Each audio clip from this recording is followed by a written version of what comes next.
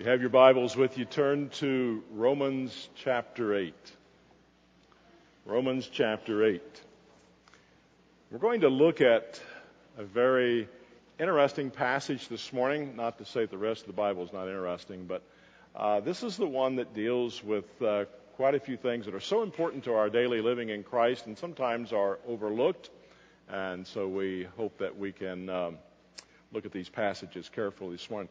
The ones we're going to do in Romans chapter 8 deal with verses 18 through 27, just right before that marvelous Romans 8:28 that we all know and quote and honor and put up on our walls because it's a great verse as well. But it's interesting, the verses that precede that, and that's what we want to be challenged with this morning. Let's pray. Father, what a delight it is to have the privilege to shepherd these people. A privilege, Lord, to take your word and to distribute to people who have a heart to serve you. And Father, we would ask and we need your enablement, because in and of ourselves we will not do well this morning. And I would ask, Father, that the Spirit would guide me in a very special way to exegete the Scriptures carefully. And Father, that we would listen carefully with yielded hearts and surrendered hearts and to say, God, teach me.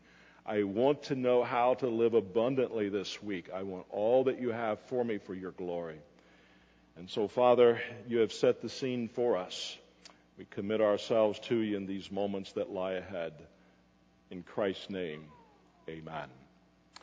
This morning here, you'll notice in my beautiful drawing, I want to start with the big picture here. Sometimes when we're talking, as we do, go verse by verse through the books of the Bible. Normally that's our procedure. Sometimes, and we've been in Romans chapter 6, 7, and 8, talking about really sanctification, how God takes us from our new birth in Christ and takes us to the point of glorification. And we've been on that several weeks. So I just want to take a couple moments to stop and say, okay, what's the big picture? You know, let's not get lost in the verse itself or the verses itself. It's kind of like if you can just imagine in your mind that you take a puzzle of any size and you just take one piece and you look at it, you'd say, well, what's the big picture? And you would say, I don't know. It could be anything from this one piece of puzzle. I need all of it to see the big picture. And sometimes we need to do that when we're going at a length of time in a particular passage to say, okay, let's stop. How do these verses this morning fit the big picture so that I understand it with that type of clarity? So the big picture this morning would be starting all the way back in Genesis and say, what was God's original design? And his original design, that all of creation would be for his glory.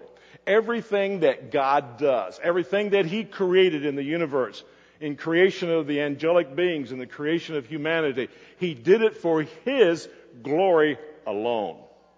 That's pivotal to our culture today. Because, as you well know, everything is designed for me and for you.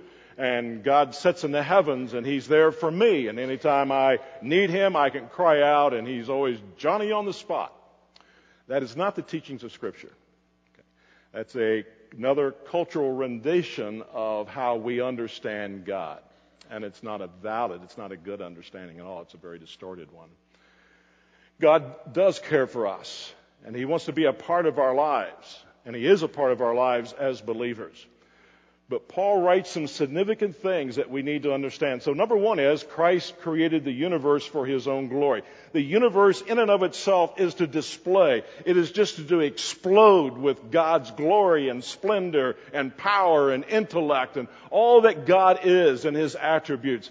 God created the universe to do that. It was solely for his glory. He created the angelic beings primarily that they would be those worshipers around the throne of God, around his place in the heavens. And he created them for his glory.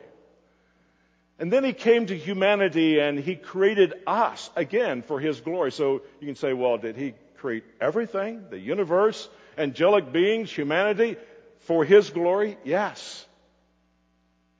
It's that simple.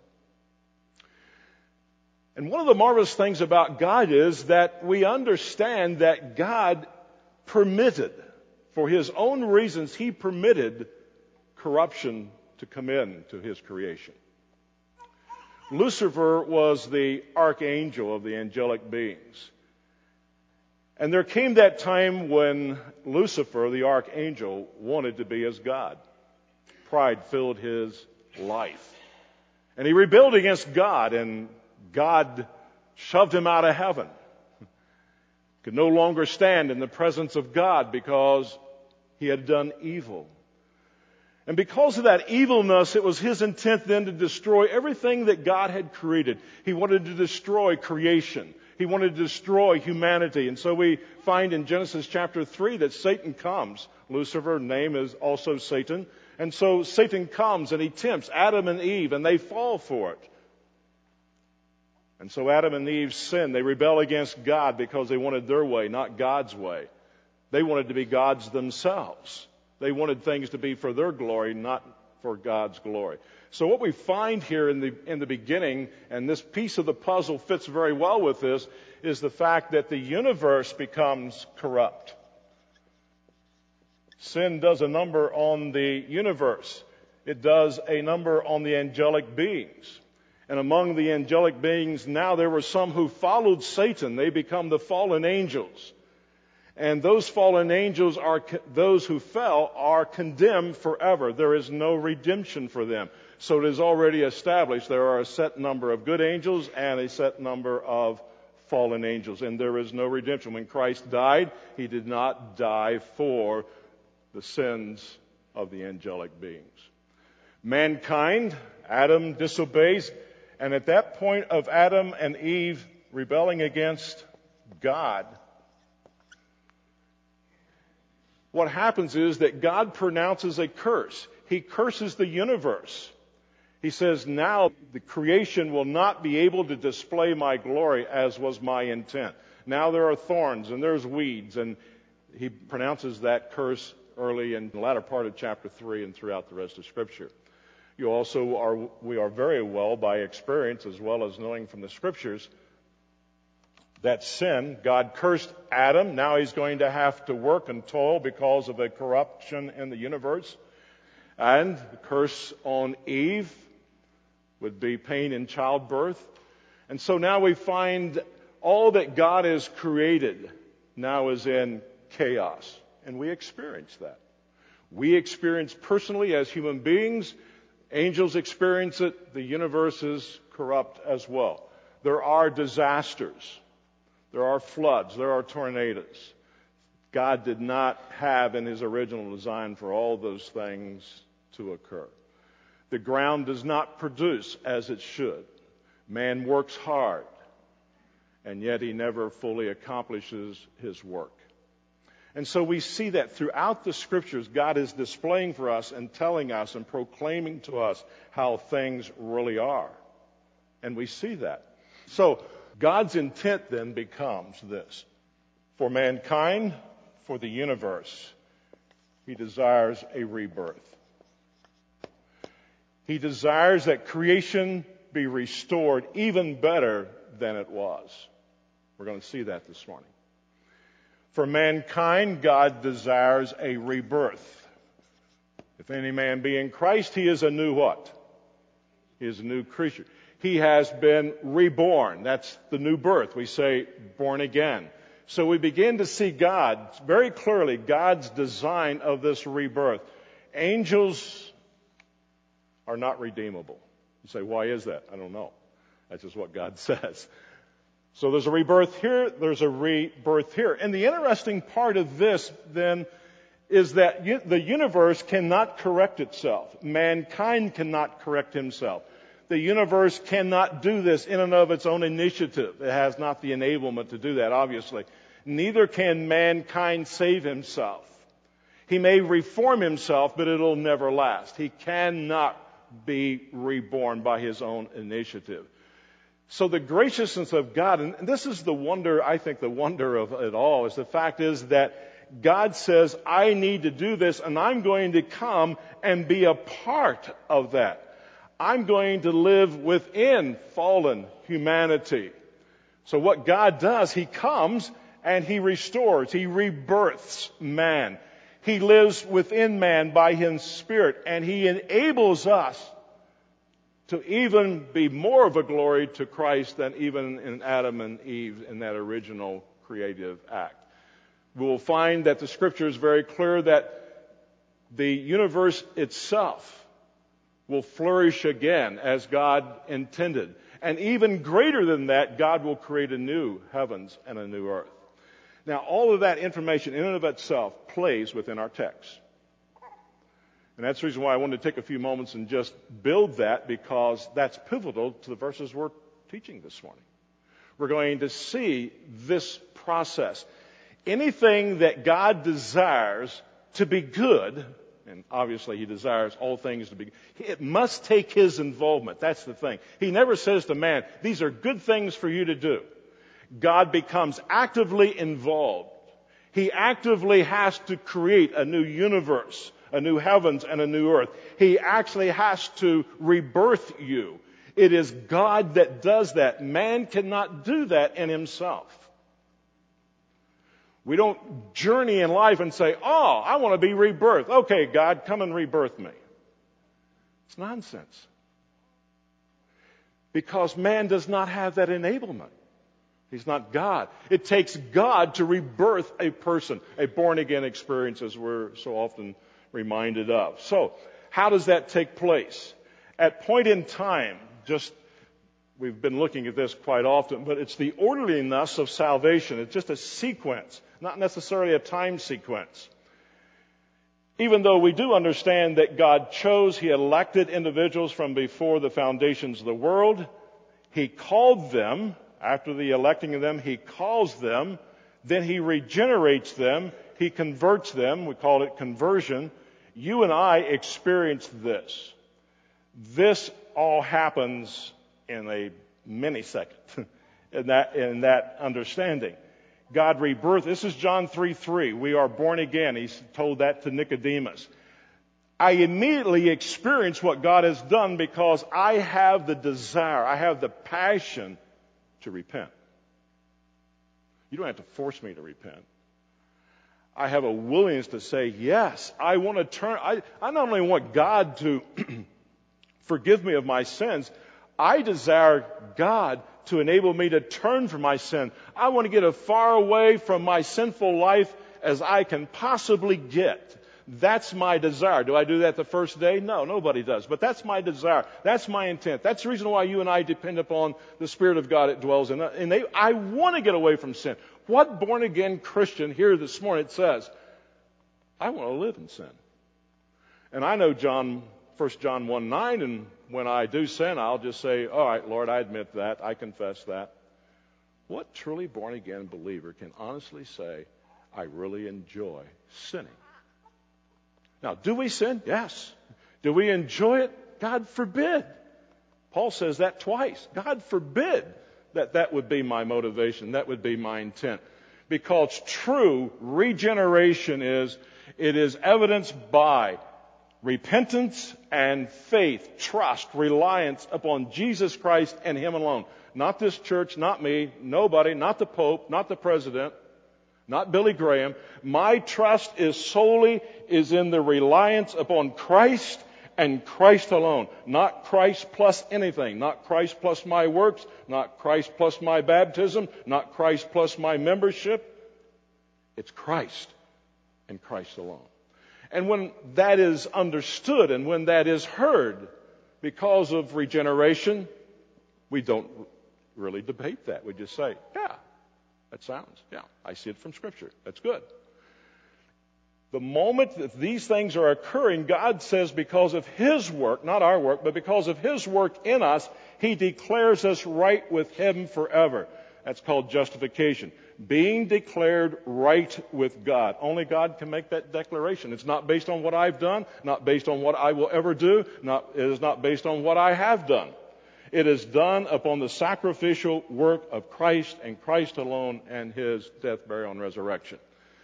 At that same moment, we are adopted into His family. We become the children of God. John 1:12 explains that to us. We now are become the children of God. We're the sons of God. Now, from our perspective today, this is all past tense. That's not going to occur. That's not continuing to occur. That has occurred. It is over. It is done. It'll never be done again. This is part of our understanding of our assurance. Because it doesn't depend on me. It depends upon a faithful, trusting, loving God. And he says, this is what I have done. The same as physically, as Nicodemus said, what do you mean about being born again? Can I go back to my mother's womb? That was a natural question for him. Obviously, that's not what Jesus was talking about. He says, you're now born from above. You've been born physically. We all have been born physically. Now you've been born above. Now, specifically here, understanding then, as we said here today, all of this has been done. It is complete. It's been done by the power and the mercy of God. We understand that God now has put his nature in us. This is God's nature in us. His Holy Spirit resides within it. We become the temple of God, the Scripture says in 1 Corinthians chapter 6. So there is this nature, this divine nature. We don't become God, but his life is in us. We understand that from several passages. Now, outwardly, my behavior the first day, the first week of being born again may not have a lot of evidence of that.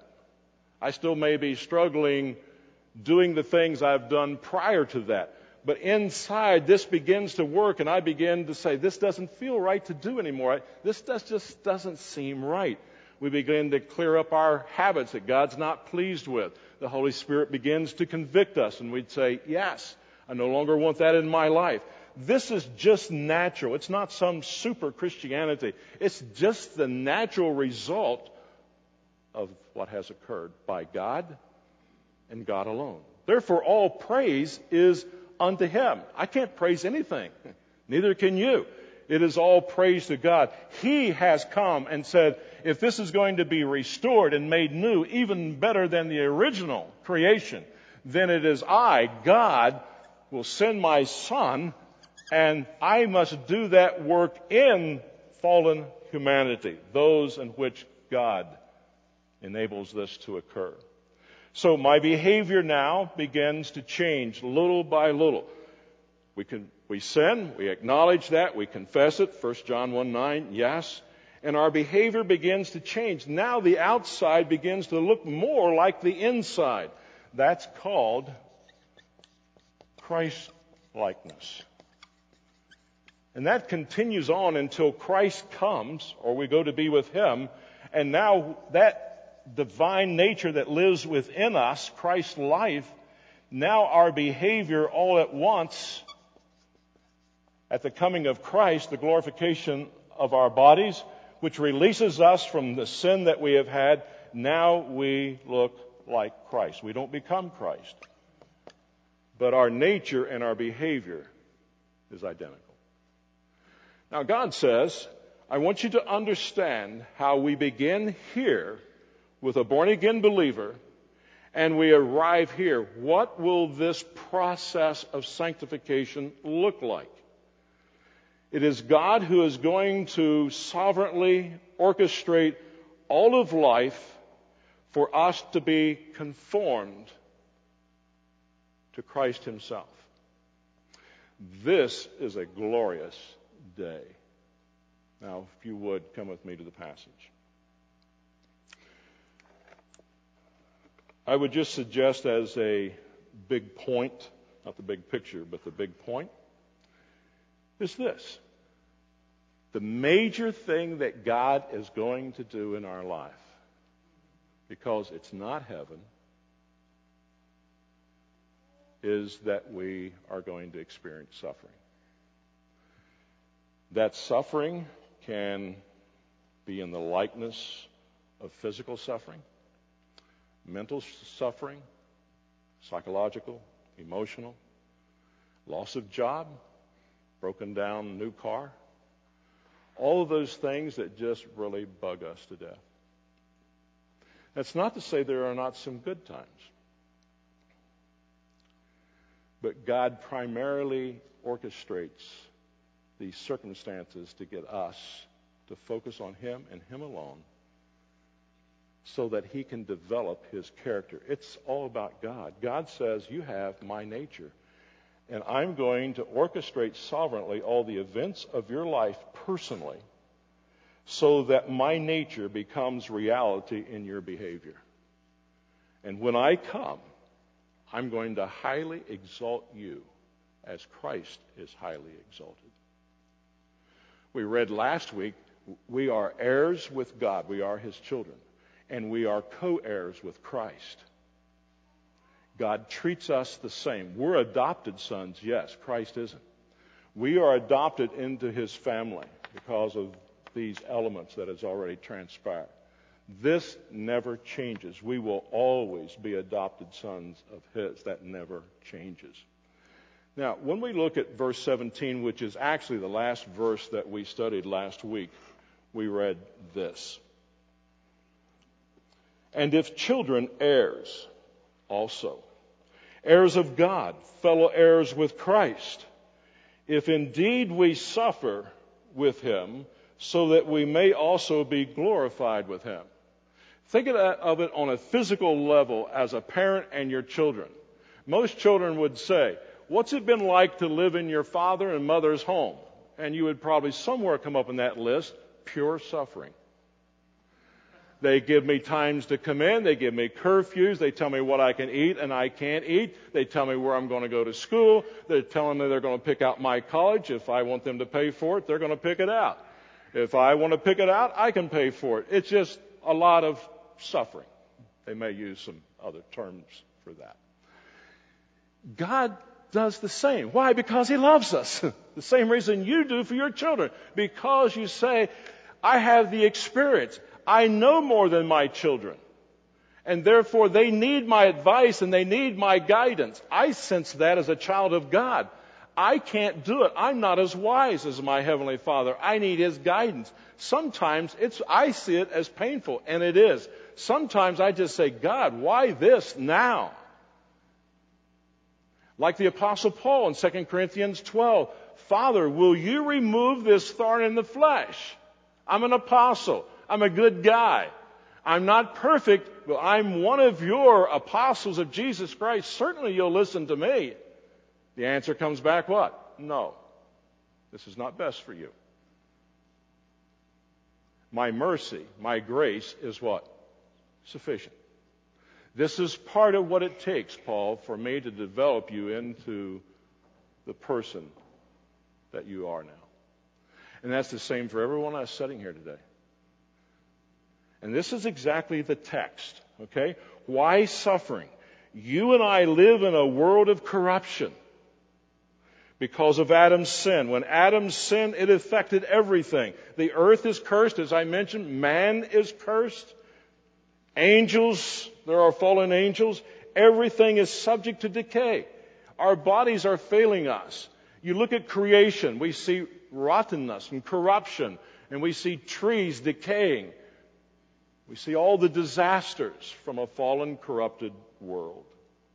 Now notice in verse 18. Paul here is going to elaborate on the statement that he just made about suffering. Notice in verse 18, for I consider, I take into account, would be another way Paul would say this. For I take into account that the sufferings, painful circumstances, health issues, persecutions by some in the world today, loss of jobs, personal conflicts. You're sitting here perhaps today and saying, one of those is mine. That's going on in my life right now. What do I do with my sufferings? Well, I cry out to God to deliver me. God has a better way. And if God desires to heal, He can do that. Just like that. And He can do it. And it's not wrong to say, Lord, if it would be pleasing to you, I'd like to be delivered from this. And God may. And by God's wise understanding, we would say, no. Or not now. And you and I, as His children, say, Lord, you know what is best. Now watch this. That the sufferings of this present time, the sufferings of Sunday, May the 15th, whatever they are in your life, in my life, The sufferings of this present time are not worthy to be compared. They are not to be considered of such value as to be compared with the glory that is to be revealed in us. Now let's say that again. The sufferings are not worthy.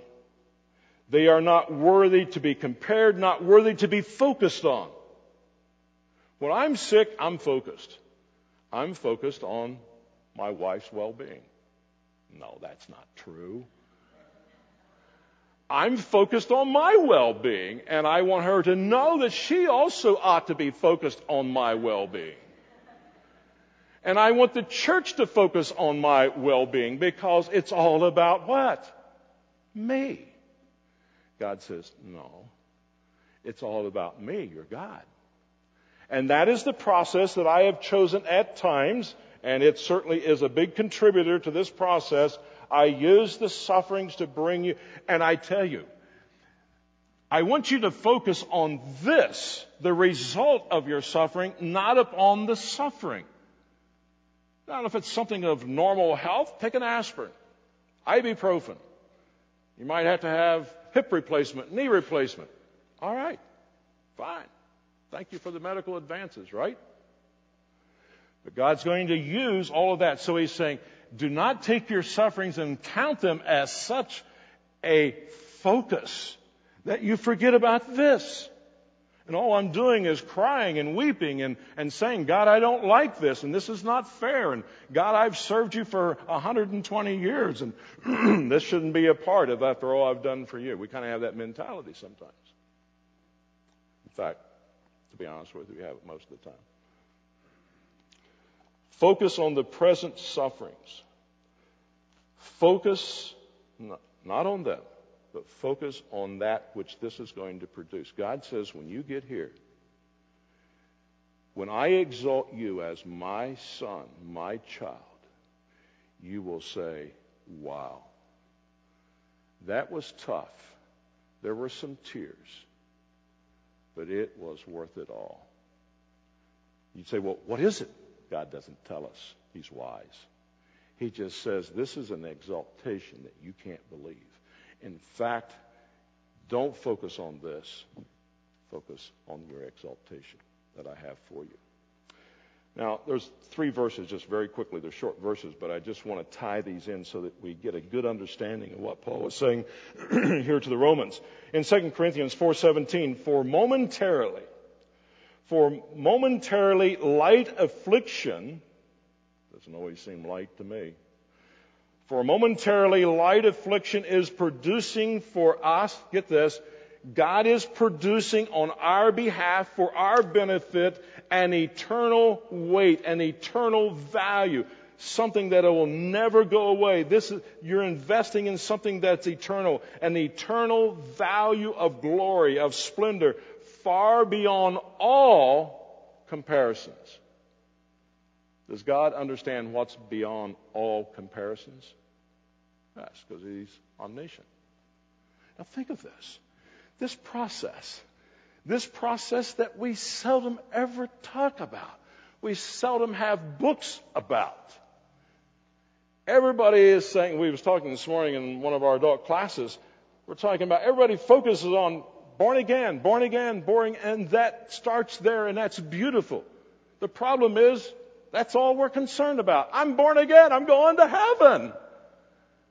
You'd say, well, what about this? I never heard of that. And I'm not really stretching that very much. This is past. This is future. What is it today? It's this. That is our major focus. It's God's major focus. People say, what is God doing? I'll tell you, that's what He's doing. Most of the New Testament scripture is written about this. When's the last time you consistently heard a body of believers? This is in any church. What are we going to pray about? Well, let's pray about people who are sick. That's okay. That's fine. That's biblical. Let's pray about people being born again.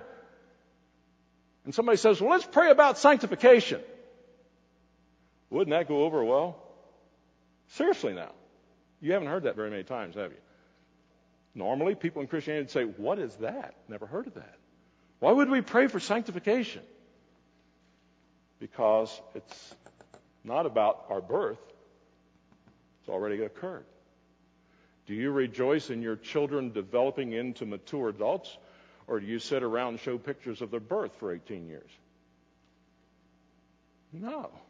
You say, wow, this is when they were 2, this is when they were 2 in 1 day, and this is when they were 2 in 10 days, and we go all the way up to 18. Because we just rejoice in their growth. We rejoice in their development and in their maturity. This is a wonderful fact, but it's a fact. We may have a film of it, okay? But this is what we glory in and rejoice in. Just think of our Heavenly Father. What does He rejoice in? Yes, He rejoices. He did this. And He is doing this. This He rejoices because He knows the end result is that we will be exalted like His Son. That's the marvelous grace of God. 1 Peter chapter 4, verse 13. But to the degree that you share the sufferings of Christ. Did Christ ever suffer? Obviously, yes. Did He suffer physically? Did He suffer emotionally? Yes. Did He suffer sin? No, He didn't. But the sufferings of Christ keep on rejoicing.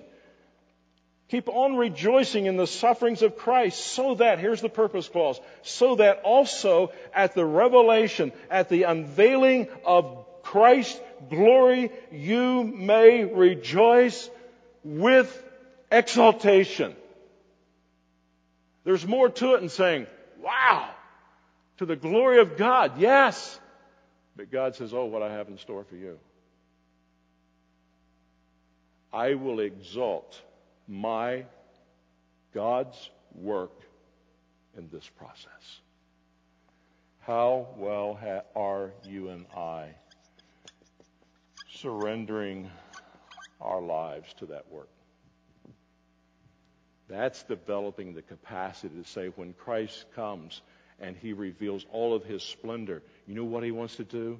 He wants to take a Brock. He wants to take a Vernon. He wants to take a Nancy, and He says, look what I have done. Look what only I could do. Look what I have done. That is the exaltation. What is our response is, Lord, it was all You're doing. And it is all for Your what? Glory. Think of that, my friend, that day when Christ exalts you with Himself because you have surrendered, you've become a slave of Christ, and you say, God, I die to self that You may glorify Yourself through this process. Isn't that great? And everything that occurs, God sovereignly, nothing happens to you or me that God is not right on the spot saying, yes, yes. He may not be the creator, but He is the one that gives consent. As He did with Job. Satan, you can do anything to Job you like because God's understanding and God's process was to create this in Job in the Old Testament. But I tell you what, you have a limit. You cannot take his life. Now, all the things that happened to Job, did God purpose and create that to happen from His own hand? No. He permitted it. But He guided and He governed over, just like He does your life and my life today. 1 John 3:2. Beloved, now we are children of God. There it is. We are now children of God. We are sons of God. And it has not appeared as yet what we will be. So don't ask. We know that when He, Christ, appears, we will be like Him. We will not be Him, but we will be like Him because we will see Him just as He is. We will be exalted as He is exalted. For His own what? Glory. Look at verse 19. Paul states, Paul is saying basically to his readership, let me share with you regarding creation. It's not a rabbit track. He's going to say, okay, remember, this is corrupted too. Let's take a look at how that is going to be restored because it has a lot to do with our understanding of how God's doing it in our life. So let's take a look at it. Verse 19, for the anxious longing of the creation waits eagerly. It has an enormous desire to express creation, like it's animated in that sense. Obviously, it's not a being. But God's intent and God's design is to take creation, and He wants it just to explode with God's glory, but it can't do that because it has a curse upon it by God because of sin. But He says, just take it as if creation itself says. For the anxious longing of the creation waits eagerly. For the revealing of the sons of God. Where's that? This is at the second coming of Christ. This is when He comes in all of His glory. At His first coming, He came as a babe, as Savior. In His second coming, He comes as Lord of Lords and King of Kings. Now look at this. Creation longs eagerly to explode with God's glory again, for the curse to be removed. And this will occur for the revealing of the sons of God. For the creation was subjected to futility. Creation didn't vote. Creation didn't do anything. Creation was the result of Adam's sin. Notice how clear he says that.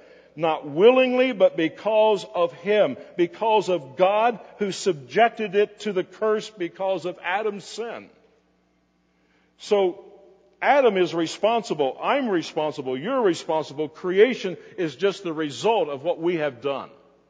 And he makes a point of that. So he says, for the creation was subjected to futility. It could not any longer accomplish its purpose that God had given to it. Not willingly, but because of Him who subjected it in hope. What is hope? In hope. Is it, I hope I'm going to get out of here before 1 or earlier? I don't know where we are or not. It's still questionable. I have high hopes. I hope I get a better job. I hope this will really happen. That's not the hope the Bible talks about. Hope is confident expectation. I do not see it. I have no evidence of it as far as handling it or seeing it in its reality. But I have confident expectation based upon what God has said. I know it is true. I have confident expectation. So he says, in hope, verse 21, in hope that the creation itself also will be set free. It'll be released from its bondage to sin, from its slavery to corruption, into the freedom of the glory of the children of God. When we are fully glorified, when Christ comes, then earth, nature, universe will explode for the glory of God. The Old Testament is full of verses in which it says that even in the deserts, as we know them today, they will flourish. There will be no hunger. This earth will produce as it was intended to. And when Christ comes back, He will establish His millennial kingdom, and the earth will be refurbished. But there's still another step for creation, which comes at the end of the millennium. We'll talk about that in just a moment. But even at this time, there is an enormous difference for that 1,000 years that Christ rules and reigns. Carefully now in verse 22. For we absolutely, intuitively know that the whole creation groans and suffers. In that sense, right now, creation, because it's under the curse, it groans. It suffers. What does it suffer? It suffers the pains of childbirth together until now. Now, why would the Spirit of God have Paul to insert childbirth? Where does that come from in this text? Because normally a woman says, husband, you have no idea. So take an aspirin and forget it. Get over it. Right? But most women tell me that as painful as childbirth is, but it's all for the joy of the birth, right? It's the joy of seeing that birth of a child and to say, it was worth it. That's the reason why Paul inserts that here. Because he says the pains of childbirth, what comes next? What comes next is that which makes it worth it all. And he uses this term. Creation experiences the pain of corruption, yes. It is likened to the pain of childbirth. And it will be taken away at the second coming of Christ, at His revelation. And so even creation today, in all of its corruption, it will end. And he says, this is when God's going to do His great work with the universe. And then he says, and not only this in verse 23, but also we ourselves. Not only this regarding creation, but don't forget, see, he's bringing it back to us in our glorification. But also we ourselves, believers, having the first fruits of the Spirit. For those of you who know your Old Testament, you'll notice this was a big deal with the Jewish people under the law of Moses, because when they had harvest, it was mainly an agricultural society.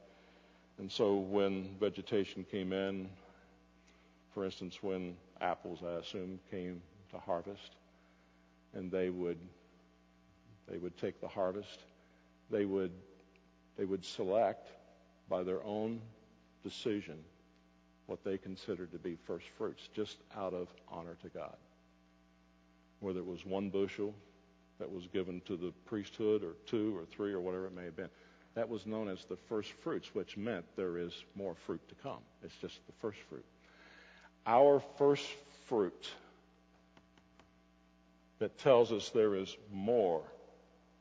much to come, is that He gives us of His Holy Spirit, who dwells within us, who enables us to be able to see this accomplished. Now he says, and not only this, but also we ourselves, having the first fruits of the Spirit. Without the Spirit dwelling within us, obviously that would be impossible. Now, notice the next statement. Even we ourselves groan within ourselves. There are deep concerns and there are circumstances, adverse circumstances. Even we ourselves groan within ourselves, waiting eagerly for our adoption as sons, the redemption of our body. You say, I thought I already was adopted. Yes. But here he says what? The final installment of adoption is that here you will have the redemption of your body. That is, it will once for all be rid of Adam's sin. You and I, before we were saved, obviously were controlled by Adam's sin.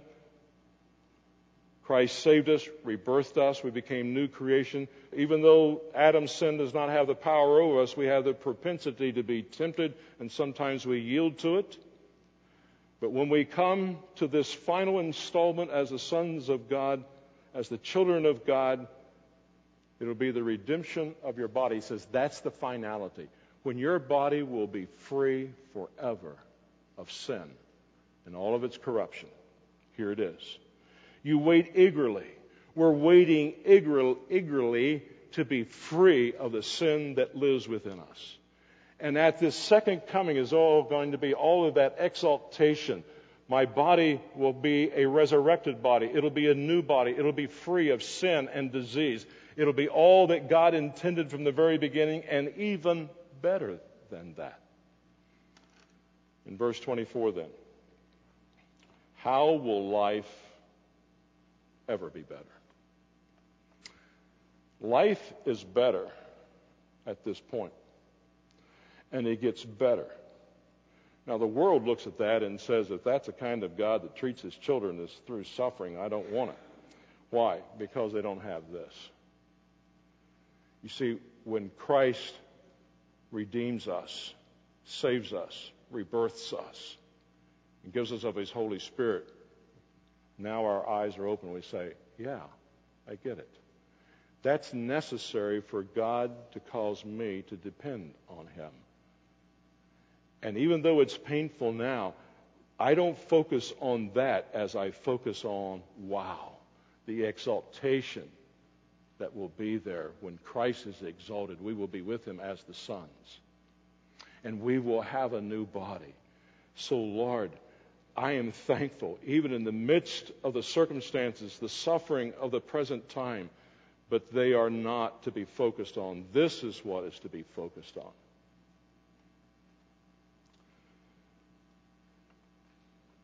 In verse 24, for with hope, or in hope, for with hope we have been saved. We have been delivered from the penalty of our sin, and we're free from the power of that sin. We're not free from the presence of it yet, but we will be at His coming. For in hope, or for with hope, we have been saved. We have this confident expectation of a better life. This is his point of hope, confident expectation of a better life. For instance, John 10:10, Jesus makes a marvelous statement. I have come that you might have what? Life. And that you might have it more what? What do I think about abundant life? Well, I'll tell you what I think about. If I keep my mind off the Scriptures, here's what I think about it. Wow, great. Now, I'll be free of this and free of that and free of the boss, and I'll get a better job. All I got to do is pray.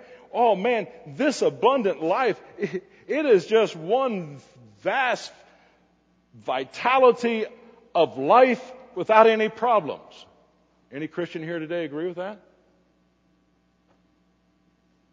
No, but I've heard that all my life. Why is this fantastic? God gives you abundant life. Now, maybe they meant different, but they didn't explain it. And what I got out of that fact is, wow, yeah, I guess this would be great. It's going to be heaven on earth. Wow, I just speak words and God just does this and He does that. And, wow, it's just going to be tremendous. No. That is abundant life. That is life-changing. That's the life. Christ said, now you have eternal life. It's always God's working in us and through us to conform us to be like Him. And then it continues, but there is that point when now we are glorified, we drop off the presence of sin, and we are redeemed forever and exalted as the sons of God. But I have to realize that abundant life today is this process. What God is doing in this sanctification process, this is the abundant life. Sure it is, because it's taking me from here to here. But my unsaved friends are saying, oh, you mean if I get saved, it'll heal my marriage, I'll get a better job, and all of these things? Why, yeah, I'd be stupid not to accept Christ. And Satan has now done one of his better works. Because some unintended, probably, but foolish Christian has said, if you'll just trust Christ, He'll solve all your problems. That's just not true. It's not in Scripture. He'll solve your problem of being controlled by sin, yes. But folks, you and I acknowledge more problems now, perhaps, than we ever did before. Because we see that everything around us is corrupted, and we're corrupted. And so the Scripture is bold in its intent to say, this is abundant life. And you know what? You and I as a believer say, yes, I can see myself being transformed. Oh, yeah, the circumstances are difficult, but I can see I even like myself better. Over the almost 40 years here, I can look out today and I can see, I knew you the first time you came to church. You may have been beautiful in appearance, but inside you were ugly, just like me. And I see that transformation. I've seen you going through cancer. I've seen some of you go through divorces. I've seen you go through children who died, not in maturity, but as a child. And all of that has just blossomed you into the character of Christ. That is the light to the world. The world just says, I just don't get it. Why? How can this occur in your life? And you are committed to it. And you'd say, yes, it's worth it all. Oh, yes, I focus on this. My unsaved friend, what do you focus on? And the reality of that, my friend, is that one day Christ will say to you, in Revelation chapter 20, depart from me, I never knew you. That is not something to look forward to. This is. And it's a certainty. It's a certainty. For in him we have been saved, but hope that is seen is not hope. I can't realize what all this is about. I hear the word exaltation as the sons of God. I understand, but I don't understand what all of that is. And that's the reason why we have a confident expectation. But hope that is seen is not hope, for who hopes for what he already sees? In verse 25, but if we hope for what we do not see with perseverance. Perseverance means bearing up. I do not give up. I will not surrender to the flesh. I will only surrender to Christ. I persevere. That means that we hang in there is another way of just in our modern lingo to say it. Now, for what we do not see with perseverance, we wait eagerly for this full sanctification process, which is the glorification, it's the redemption of our bodies. Now, quickly, verse 26. In the same way, you'd say, that's marvelous. I tell you, sometimes I don't know how to pray. I don't know how to go about it. I just feel so helpless. I understand the Holy Spirit lives within me. I understand I'm in union with the Trinitarian God. I get all of that. And I love this. And I'm looking forward to that. But sometimes I don't know what to say. Look what God says. In verse 26, in the same way, as you're persevering, remember, the Spirit also helps. The word there is, He joins us in our weaknesses, in our limitations to persevere. When we just feel like giving up at times, when we just feel like, let it go. Our limitations, He helps us. He joins us in our limitations, for we do not know how to pray. Lord, I don't know how to pray about this. I'm not sure what is best. And it's not in Scripture. I can't go to chapter and verse and say, do this or do that. I just don't know. I feel so helpless. I want to honor you. I don't want to be a dishonor. The Spirit also helps our weaknesses, for we do not know how to pray as we should, but the Spirit Himself intercedes for us. It's present tense. He never stops interceding. I never, as a believer, ever have to say to God, would you please intercede for me? The text here is, He is always interceding for His what? Children, you and me. He never stops. That's 24/7. He's always interceding for us with groanings also. He understands, He associates. He knows our groanings. With groanings too deep for words. And He, you may want to put this in the margins there, He refers here to the Spirit. But He, the Spirit, intercedes, continually does so for the what? The saints. Let me go back to verse 27. I think I read that wrong to you. And He, the Father, who searches the hearts, knows what the mind of the Spirit is. Does God know everything that needs to be known? Yes. Therefore, in 27, He, the Father, who searches the hearts, knows what the mind of the Spirit is. Does He know the other person of the Trinity? Yes. He knows perfectly the mind of God the Spirit, for He is God the Father, because He, the Spirit, intercedes continually for the saints according to the will of God.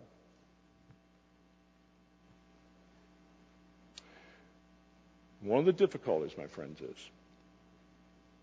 tragically, this isn't this isn't exciting enough. That's the tragedy of our modern day Christianity. Somebody gets saved, whippy, shout, have a celebration, and that's fine. Let's do it. But let's continually have a celebration and talk about God changing us into His likeness.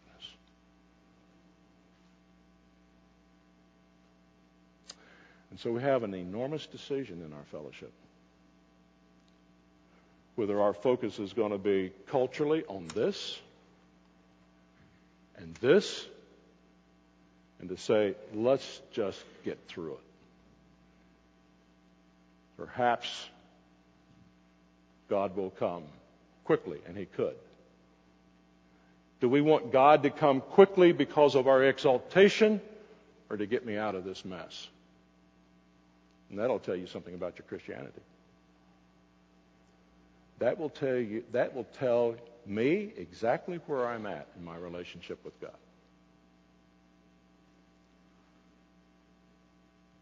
And that is a big deal, because that's past, this is future. God says you only have one thing, my son, to focus on, and that's your sanctification. That's a choice, isn't it? That's a huge choice to do the work of God. Well, as we said in the beginning, the big point is suffering produces the capacity to share.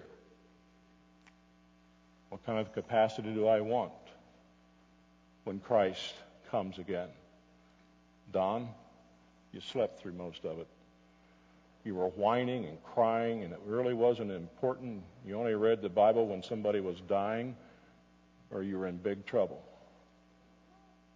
But Brian over here, he wasn't a pastor. He didn't know all that you knew. But man, he just kept growing and growing and growing. And when I come to glorify myself and glorify myself in the saints, wow, what an exaltation. Folks, we've really got to think about that. This is what is a light to the world. And without this, the world says, why should I be a Christian? I don't see anything different. Oh, yeah, you go to church. Yeah. And you pray at the table, which are fine. That's all they see. If I was an unsaved person, and I'm glad I'm not, it wouldn't affect me either. And it doesn't affect our world. May God help us. Many of you are doing that, and you're changing your world around you. Why did God say to the Roman believers? What was He saying to those at Rome through His letter? Don't focus on your sufferings. And they were. Persecution was rampant. Don't focus on this. I know you're going through it. I'm in control. I didn't say I'd deliver you from it. But focus on when I come. Focus when I exalt you in my exaltation. What's the timeless principle for the world of believers? The present sufferings are not to be compared with the exaltation that awaits you in Jesus Christ. I ask myself the question, am I focusing on my present sufferings, my present circumstances? Is that what I talk at the office about to my unsaved friends, how tough life is? Do I talk about, I as a Christian have the same pain you do, the same stress you do? Oh, but I glory. I have confident expectation it will be worth it when Christ comes.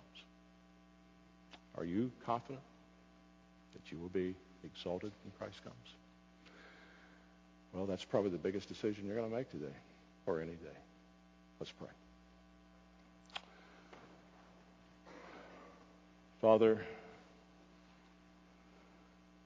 only you know perfectly the course of church history. But Father, as many of us here today know, we are in tremendous difficulties.